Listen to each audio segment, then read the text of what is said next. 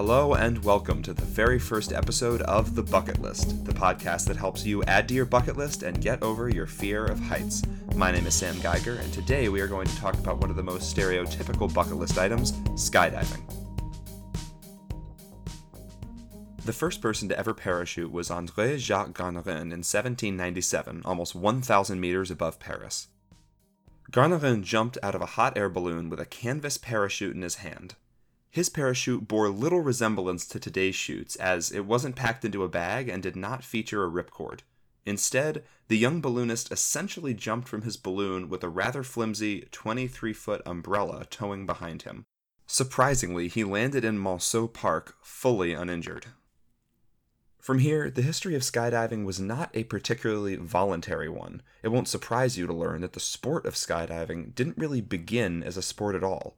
The first parachuters were those unfortunate enough to have to exit their military planes in a timely manner. In 1919, Leslie Irving invented the manual ripcord parachute and took part in the first intentional freefall jump. Before Irving, falling from great heights with a parachute was seen as a last resort, a saving grace from turning into a pancake. Now it was about something different. Now it was about the fall. Skydiving moved quickly from there. Now that people could enjoy barreling towards the ground for a while before they had to deploy their parachutes, people flocked to it. Humans have always been drawn to what is possible. The first recorded skydiving competition was in the 1930s, and 20 years later, in 1952, it officially became a sport. Since the early days, skydiving has become much, much safer. In addition to the main parachute, almost every jumper these days has a backup. For most jumpers, the backup chute has an automatic activation device that automatically deploys the parachute at a certain altitude.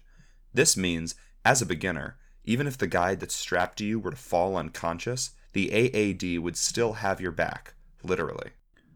In 2012, only 19 people died in the United States due to parachute-related accidents. According to the U.S. Parachute Association, in every 1,000 jumps, there is around a 0.006% chance of a fatality. From a statistics perspective, you are much, much safer skydiving than you are driving a car. Still, I'll admit there's something about it that feels more dangerous. Personally, I got to go skydiving 2 years ago. It was a cool November morning when me and my friends got off an overnight bus we had taken to Switzerland. I was studying abroad at the time, and although Switzerland is amazing, it tends not to be too kind on one's wallet. As a result, our journey was a rather cramped 12-hour bus to Zurich, from which we had 15 minutes to transfer to a train to Interlaken, after which we were picked up by the skydiving van and bussed off to the so-called drop zone. Upon arriving, you don't feel the severity of what you're about to do. It doesn't feel real when you lay flat on your stomach and practice the falling motion. It doesn't feel real when you zip up your jumper-issued jumpsuit, and it doesn't feel real when you step into the harness. There was a group of 15 of us jumping that day. We would jump from a small metal plane with a rickety sliding door. 5 people could go up at a time, so we were divided into 3 plane groups. Plane 1 went up, and we watched all 5 people, along with the guide strapped to their back, float down one by one in their parachutes. Plane 2 went up, and we watched our new friends following suit. Each person who came down said it was amazing. Their faces were red from the cold Swiss air hitting them at free fall speeds, but they couldn't tell. Every single one of them was overwhelmed and smiling. When the plane landed for the second time, though, the pilot came out. Something was wrong. Me and the other 4 members of Plane 3 watched in fear as the pilot walked over to the coordinators and shook his head. There was an ice storm forming in the sky above us. They were going to wait half an hour and see if it passed. You need to understand, we came all the way to Switzerland for this moment.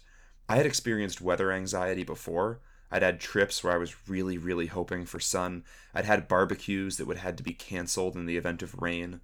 But we'd spent a month planning and hours traveling on a tight schedule just for this. There was no rescheduling. This was it. After half an hour dragged by, we were told that it wasn't looking good.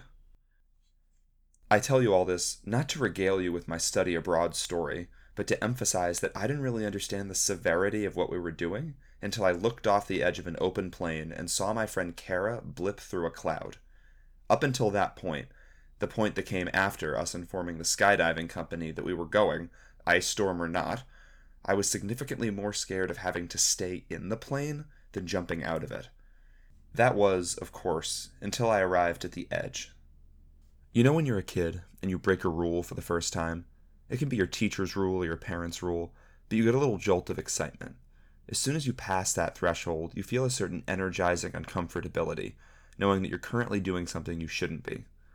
That's the feeling that I had, legs dangling over the side of a plane, looking down over the clouds below me.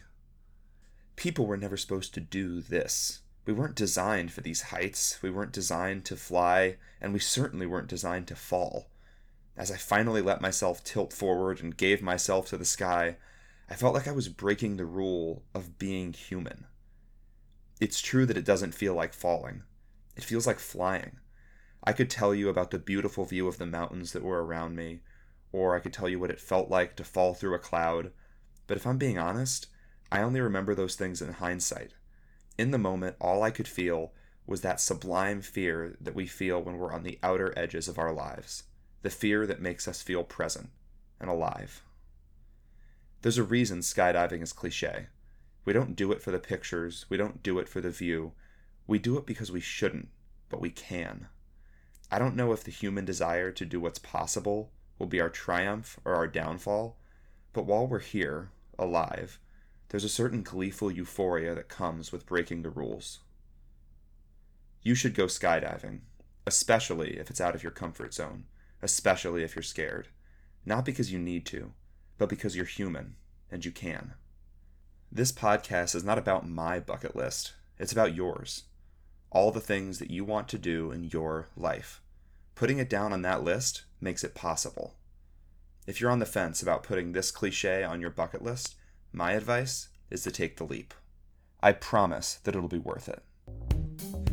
Thank you very much for listening to the very first episode of The Bucket List. This time I talked about something I've crossed off. Next time we'll be discussing something I haven't. If you haven't started your bucket list, there is no better time than right now. Thank you so much, and I'll see you next time.